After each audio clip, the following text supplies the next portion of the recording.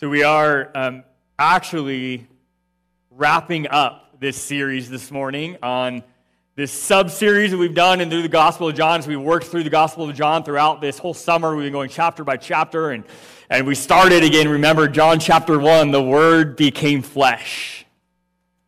And we've been walking with John's account of Jesus' life, chapter by chapter, as we've studied it through the summer months. And now these last 4 weeks, we've taken this kind of subsection of the gospel, chapters 14, 15, 16, and 17, where most of the words are read. Again, if you have a red letter Bible, meaning every time that Jesus speaks, those words are printed in red ink. And now if you don't have a red letter Bible and it's all black, it's the same text, but again, those red letter Bibles just highlight when Jesus speaks. And when we see that, these chapters are mostly red.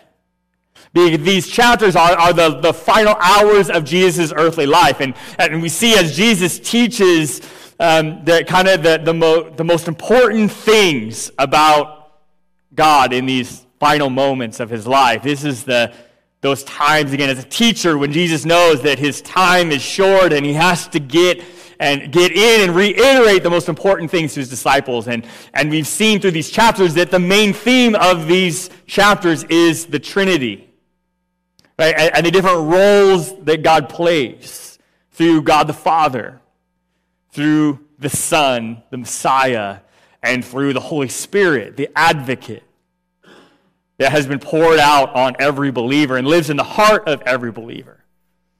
And now as we get to John 17, like I said, we are wrapping this up today.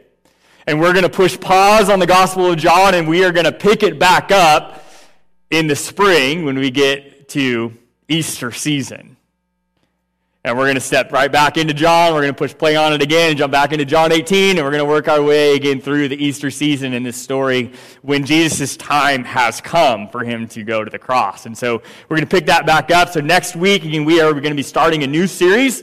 And this series is titled, Why We Do What We Do. So we're going to be looking at our vision and our mission and the core values of Oregon Trail and just why we do what we do and what's the foundation of our vision and our mission and looking deeper into our core values. And last week I extended a challenge to us as a congregation to say as we do that, as we kick off this fall, right, and with this series of why we do what we do, is I encourage you to not go through this series by yourself. Hey, be thinking and praying, hopefully you did that this last week, about who you're going to invite to hear this series with you. And whether you're coming in with us in person, whether you're worshiping with us online, I encourage you to make the ask, right? Make the invite and bring somebody with you next Sunday to hear, again, as we dive into what it is the mission of our church. Right, what does join the journey mean, right? And how are we going to live that out through our core values? And so we're starting that next week. Like I said, bring them with you in person, invite them to your house, host a watch party online, watch online, whatever works for you. But I just encourage you to think about that as we reach out to our community and share Jesus with those that are not walking with him or not connected to a home church. And so I encourage you to reach out in that way and let the Holy Spirit guide you. And we've been studying the Holy Spirit now for weeks, right? And the Holy Spirit will guide you in those conversations and those invitations. So today, as we jump into John 17, I encourage you to open with me, if you have your Bibles with you, to John chapter 17. If you're with us in person, you'll have your own Bible. There are Bibles provided for you in the seats that you're welcome to use. You'll notice on the outline is the page numbers where you can find John 17 in those Bibles. Again, if you're worshiping with us online, open up your Bible and follow along. And say we're gonna dive right into to John 17. And John 17 is a very unique chapter. In fact, it's a very unique chapter, not just to the gospel itself, but also in comparison to the other gospels. We've already seen that John is written in a very different style than the other gospels. John takes things a little deeper. It's a more love letter style of writing, right? As Jesus even self-describes himself, or John self-describes himself as the disciple that Jesus loved. And John was present in a lot of these situations and heard conversations that other people didn't hear. And John kind of gives us a behind-the-scenes look at the life of Jesus. Now, none of the other Gospels describe Jesus' prayer in the Garden of Gethsemane right before he was arrested. And they definitely do not give the detail of the prayer that John gives us in chapter 17.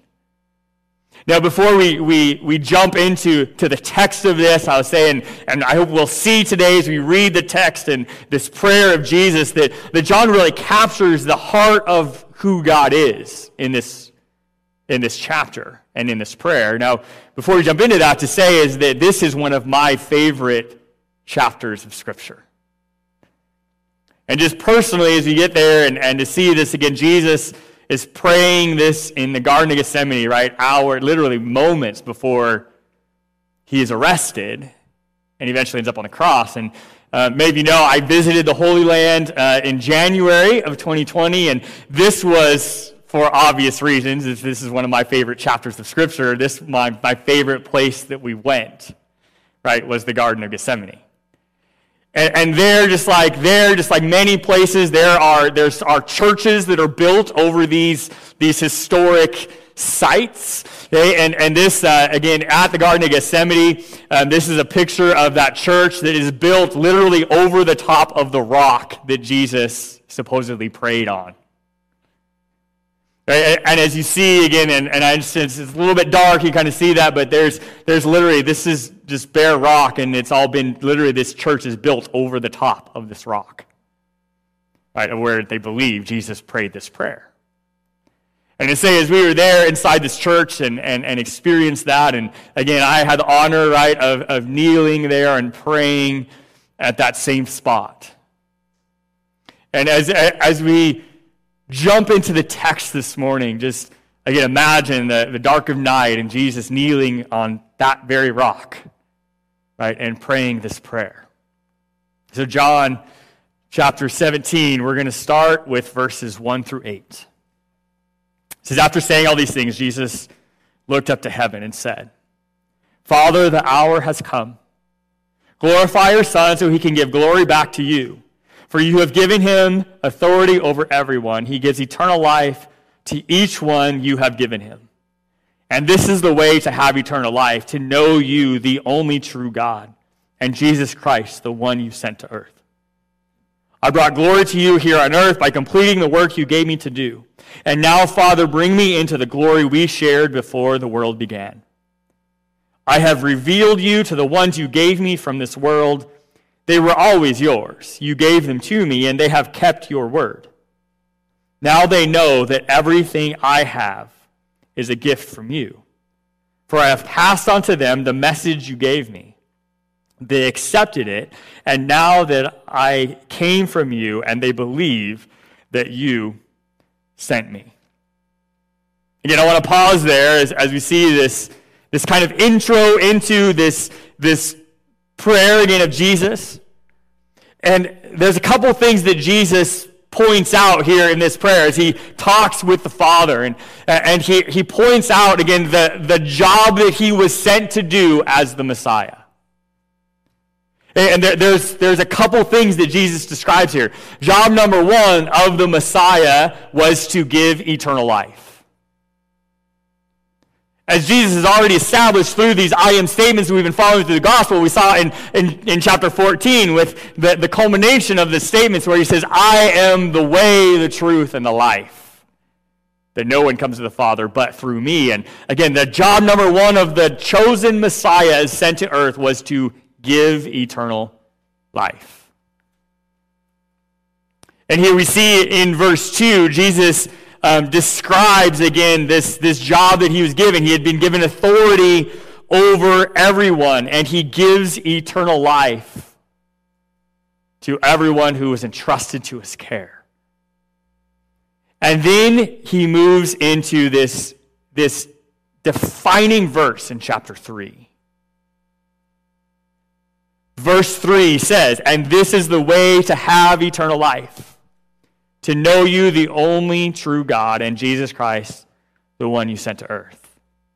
And with this verse, again, Jesus defines what eternal life is. Right, job number one of the Messiah was to give eternal life, and then he defines this of that the essence of salvation is relationship. Right, the essence of salvation is relationship. Again, the Christianity belief, right? Christianity is not a religion. Christianity is a relationship. It is not a religion. It is a relationship. And that's the way Jesus defines it in verse 3, isn't it? He says, this is the way to have eternal life. To know you, the one true God, and Jesus Christ, the one you sent to earth. That is eternal life defined. To know God. What is the goal of our faith, right? To be in heaven. What is heaven? Heaven is to be in unhindered relationship with Christ in his unhindered presence. Heaven is a relational state. Right? The essence of salvation is relationship. And then he tells us in verse 4 that Jesus acknowledges that he has completed the work that he was sent to do. Right? And he is asking the Father now to glorify him back to heaven. And then he says, you have sent me to earth, and then again establishes here, right, in verse 5, he says, now, Father, bring me into the glory that we shared before the world began. He's saying, bring me back to heaven.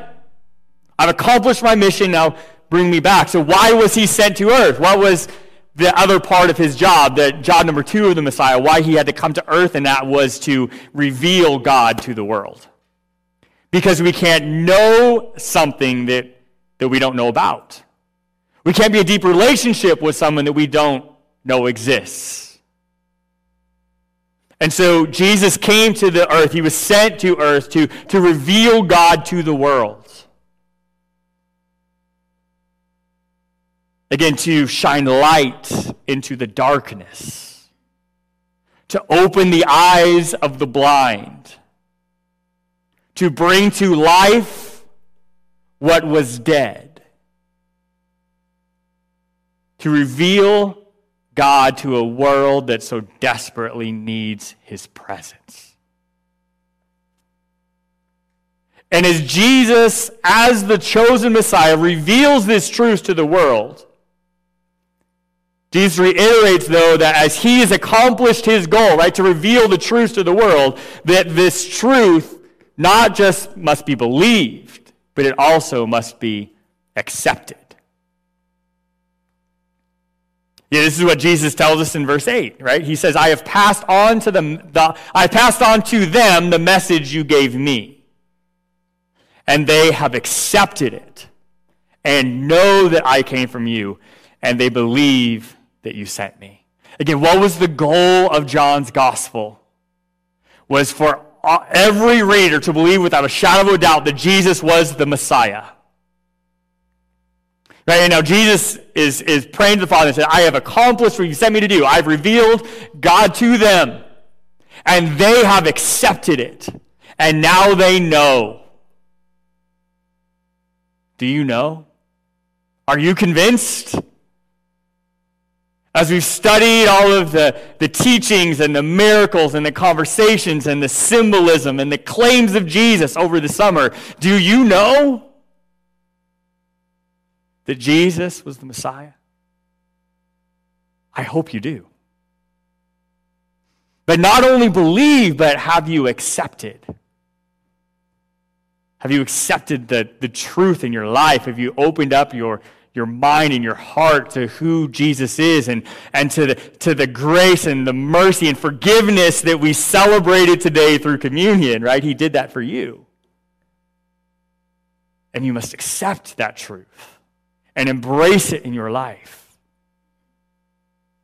And then Jesus continues his prayer through the chapter. And starting at verse 9 through verse 21, which is the next section of the prayer, Jesus goes into detail as he prays for many different topics. But the overall theme of his prayer on this night is he again, once again, preparing his own mind and heart to go to the cross and to finish the job that he has started, right, through that death and his eventual resurrection. But yet Jesus prays for unity among all believers. This is the theme of his prayer. Unity among all believers. Again, Jesus tells us who he's praying for in verse 9. He prays for all believers, anyone who will hear his message. And he also prays for what we will need in verse 11, and that what we will need is unity. He makes the same distinction towards the end of the prayer, verses 20 and 21. Jesus literally bookends his prayer with his overall theme of unity. You know, I've already mentioned it, right? But this Friday, again, is September 11th, and when we think about the events of September 11th, 2001, I don't know where you were on that day. But that's one of those moments of your life, right, that you'll never forget where you were when you heard about what was happening in our nation. I remember, right, that day vividly. There's a few days in my life I remember vividly, right? That's one of them. And if you remember that day, think back again to the aftermath of 9/11, right? Of the following weeks and months. Right, and what was our nation like? Right, again, it was one of those moments, right, that I felt like that our nation was the most unified that it's ever been. Right, people dug their flags out of their garage and their closets, and they actually put them up in front of their houses. Right, and people were unified together, right, and kind of for a moment, right, reminded of what really mattered in life. And now compare, September of 2001 and October and November of 2001 compared to 2020. Right? I mean, look at our world right now, and as I remember that, those fond memories of the unity that we experienced as a nation in those times, think about right now. Right now feels like the most divisive and tension-filled that we've ever experienced.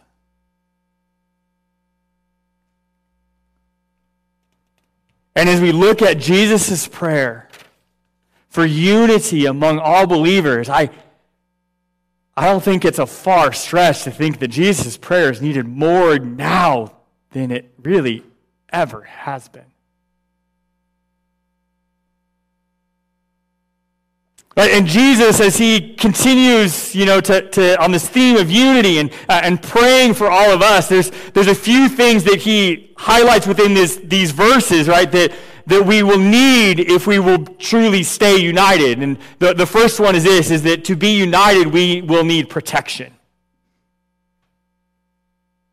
To be united, we will need protection. For all believers to be truly united, we will need protection. Again, protection from what? John 17, verse 15. Jesus says, I'm not asking you to take them out of the world, but to keep them safe from the evil one. Right, we need protection from the enemy.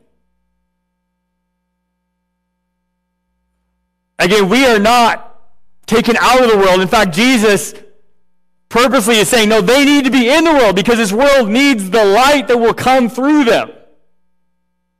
Because if I take out all of the believers of the world, right, then a loving God would never do that, would he? Because all that would be left would be darkness. Which is the opposite of why the Messiah came. But we need protection, right? Keep us safe. Jesus prayed for you to keep you safe from the evil one. Okay, if you want to dive deeper into exactly what that looks like, right, and how the battle that we're truly fighting, I encourage you to look back in the sermon archives at the armor of God.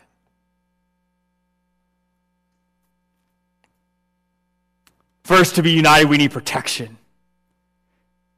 And then Jesus continues in his prayer and prays that and shows us that in order to be united, we also need holiness.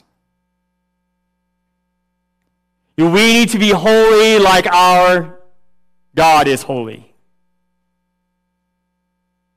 We need to live a life of obedience and faithfulness, and our hearts to continue to be transformed, to be more like Christ tomorrow than we are today. To live a life of holiness, to be made holy through the power of the Holy Spirit. John 17, verses 17 and 19. Jesus prays, "Make them holy by your truth and teach them your word, which is truth. And I give myself as a holy sacrifice for them, so they can be made holy by your truth." Right? Our sinful nature, right, makes us fallen. But yet, not only do we accept Christ as our Savior, but then we start that journey of transformation, that journey of faith that makes us more holy tomorrow than we are today, following our example, which is Christ.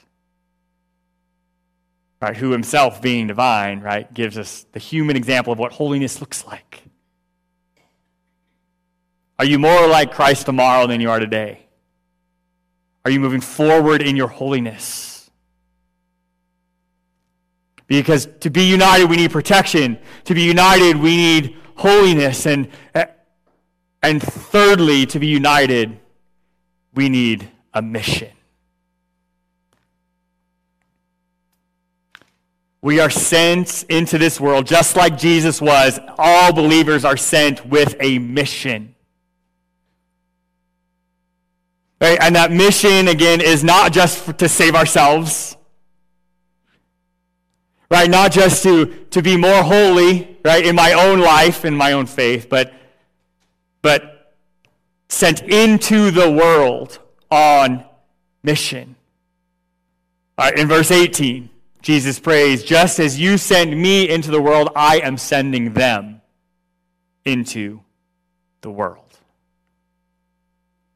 Right? We are sent on a mission. Just like Jesus was, so are we.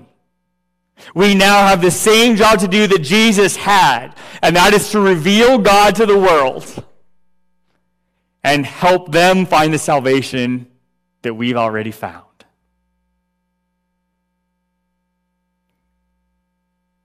Again, to truly be united, we need protection, we need holiness, and we need a mission. And we see all of these things that Jesus has brought into our lives as followers of him. And we realize through this prayer of Jesus that our unity is what best represents God to the world. The unity of his church. Again, not just Oregon Trail, but of his Big C church, right? The unity of God's church is what best represents God to this world. Because remember, what did Jesus teach on in these chapters? The Trinity. What's most significant about the Trinity? Their unity together as one God. Again, the doctrine of the Trinity models for us the way the church should function. We have different roles, but we have the same mission. We are unified again through our collaborative holiness. We have the same values. Right? And we are protected by the same God. And we're not sitting on the sidelines, but we are engaging in the fight every day. And we do it together. Verses 20 and 21, again, as Jesus kind of ends this section of the prayer. Right? He says, "I am praying not only for for these disciples, but also for all who will ever believe in me through their message. Guess what? That's you and me. And I pray that they will all be one, just as you and I are one. As you are in me, Father, and I am in you. And may they be in us, so that the world will believe that you sent me. How are we really going to be set apart from the world? It is through our unity,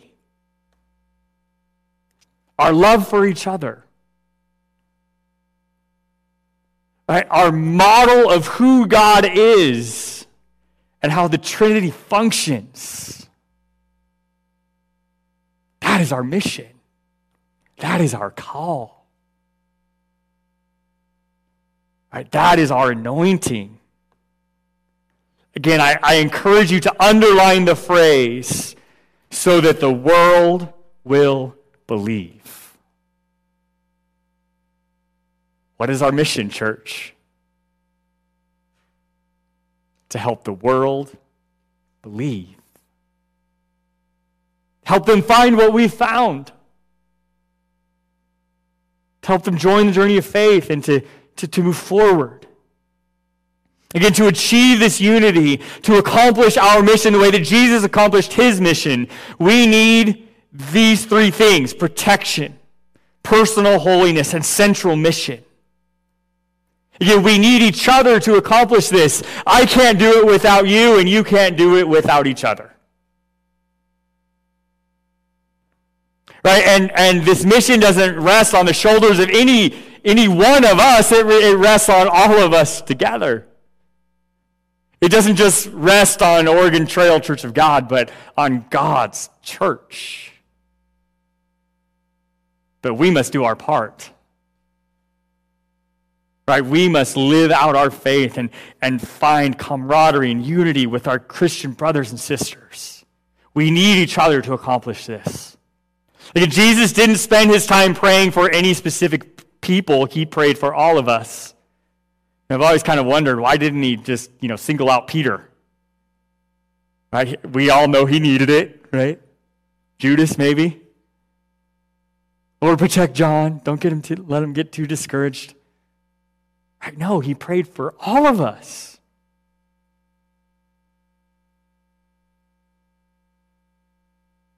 As we look at this critical theme of this prayer, unity, we end up at these concluding verses. Okay, verses 22 to 26. And as we look at this conclusion of the prayer, Jesus sums up everything that we have seen in these last 4 chapters. And in these closing verses 22 through 26, Jesus concludes with this vivid description of God's heart. Again, what was his central mission? Jesus was to reveal who God is to the world. And in these concluding words, Jesus gives this incredible, vivid description of the heart of God. Again, John, the disciple that Jesus loved, really captures the heart of God in this gospel, and no chapter in John contributes more to this fact than John 17. Especially verses 22 through 26. Again, God's heart can be represented in lots of different ways. Lots of different examples and illustrations and stories and ways to illustrate God's heart. But I want to just pause for a moment here before we read these verses, and I'm going to read these verses. But before we do that, I just want to show you one picture or description of God's heart. Okay, that is through this short video. So we're gonna watch this video. God so loved the world that he gave his only begotten Son, that whosoever believeth in him should not perish, but have everlasting life.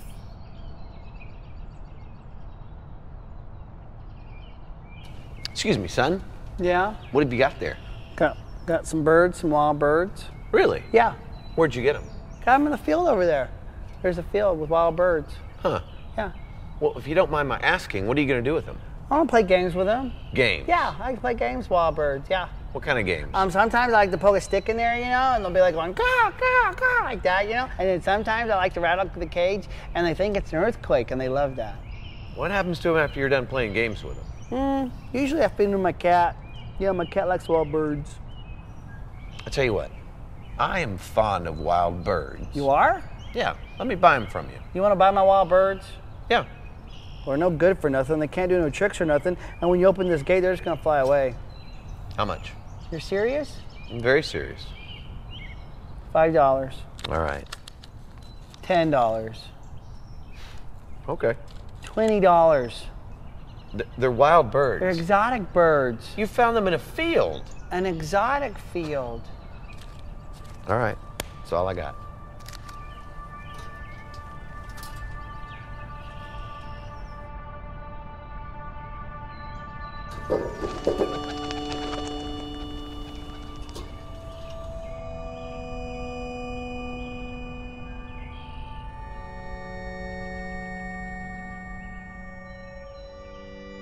See you looking at the cage. Yeah. What do you got in there? You know what's in there. Mankind. Found them in the garden. The funny thing is, they put themselves in that cage. I had nothing to do with it. So what's your plans with them? I'm gonna play games with them. Games. What kind of games? All kinds of games. I'm gonna put games into their life that they think is gonna bring them so much pleasure. Then I'm gonna turn the world upside down. I'm gonna make right seem wrong and wrong seem right. And then? They'll be damned for all eternity. My father and I, we're very fond of mankind. I know. We want them to have access to us. So I'm going to pay for their freedom. You want these humans? Yeah. You know they've promised you everything before. They're gonna turn their backs on you. Some will, and some won't. You're serious. Oh, I'm very serious. It'll cost you your tears, I know. your blood. Yeah, It'll cost you your life. I know. You're willing to give your life. I'm willing to give what it takes.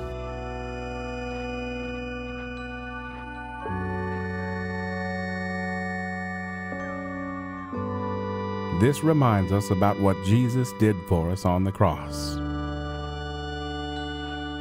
He picked up that wooden cross and carried it to Mount Calvary because he loved you and me.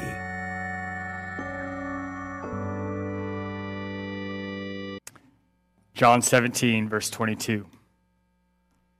I have given them the glory you gave me, so they may be one, as we are one.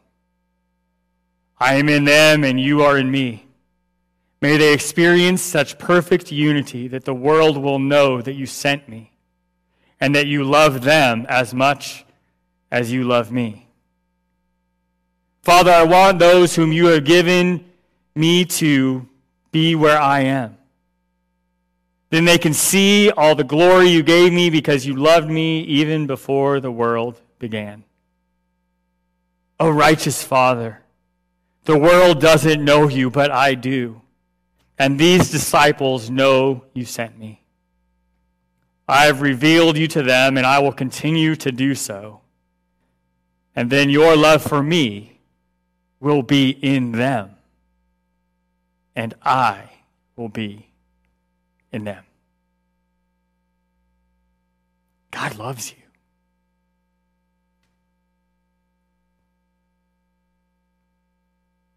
God gives you protection.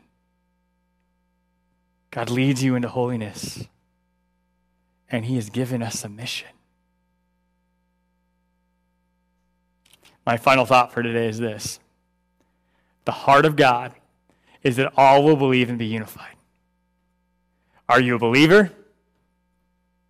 Are you unified? Take whatever steps necessary to say yes to both questions. Yeah, I don't know where you are in your faith. Maybe you've been journeying with Christ for a long time. Maybe you've never accepted him as your Savior, but take whatever step you need to take so you can emphatically say yes. I am a believer, and I'm unified, and I am taking my mission seriously. As we conclude the service this morning, I encourage you to commit to whatever step you need to take. God, we praise you today, Lord. We sing hallelujah to you because you are a holy God. Our Lord, you hold this world in your hands. And yet, God, you have called us to not just know you, to not just grow in our own faith, but God, to be united in the mission of showing this world who you are. And God, I pray that as we go through this next week, Lord, as your followers, Lord, as engaging deeply in that relationship with you, God, I pray that you would guide our steps. Lord, open our eyes. Lord, and work through us, Lord, to shine your light in this dark world. God, we pray for unity among our divided world. God, through the power of your name, we will represent you in every day, in every step, in every conversation, in every invitation. God, may you be seen in us. Lord, launch us today, Lord, into this world with your power and your spirit. Lord, help us to engage in the fight and take new ground for your kingdom. Guide us as we go this week. We praise you because you are the God of all creation. Guide us now as we go. In Jesus' name we pray. Amen.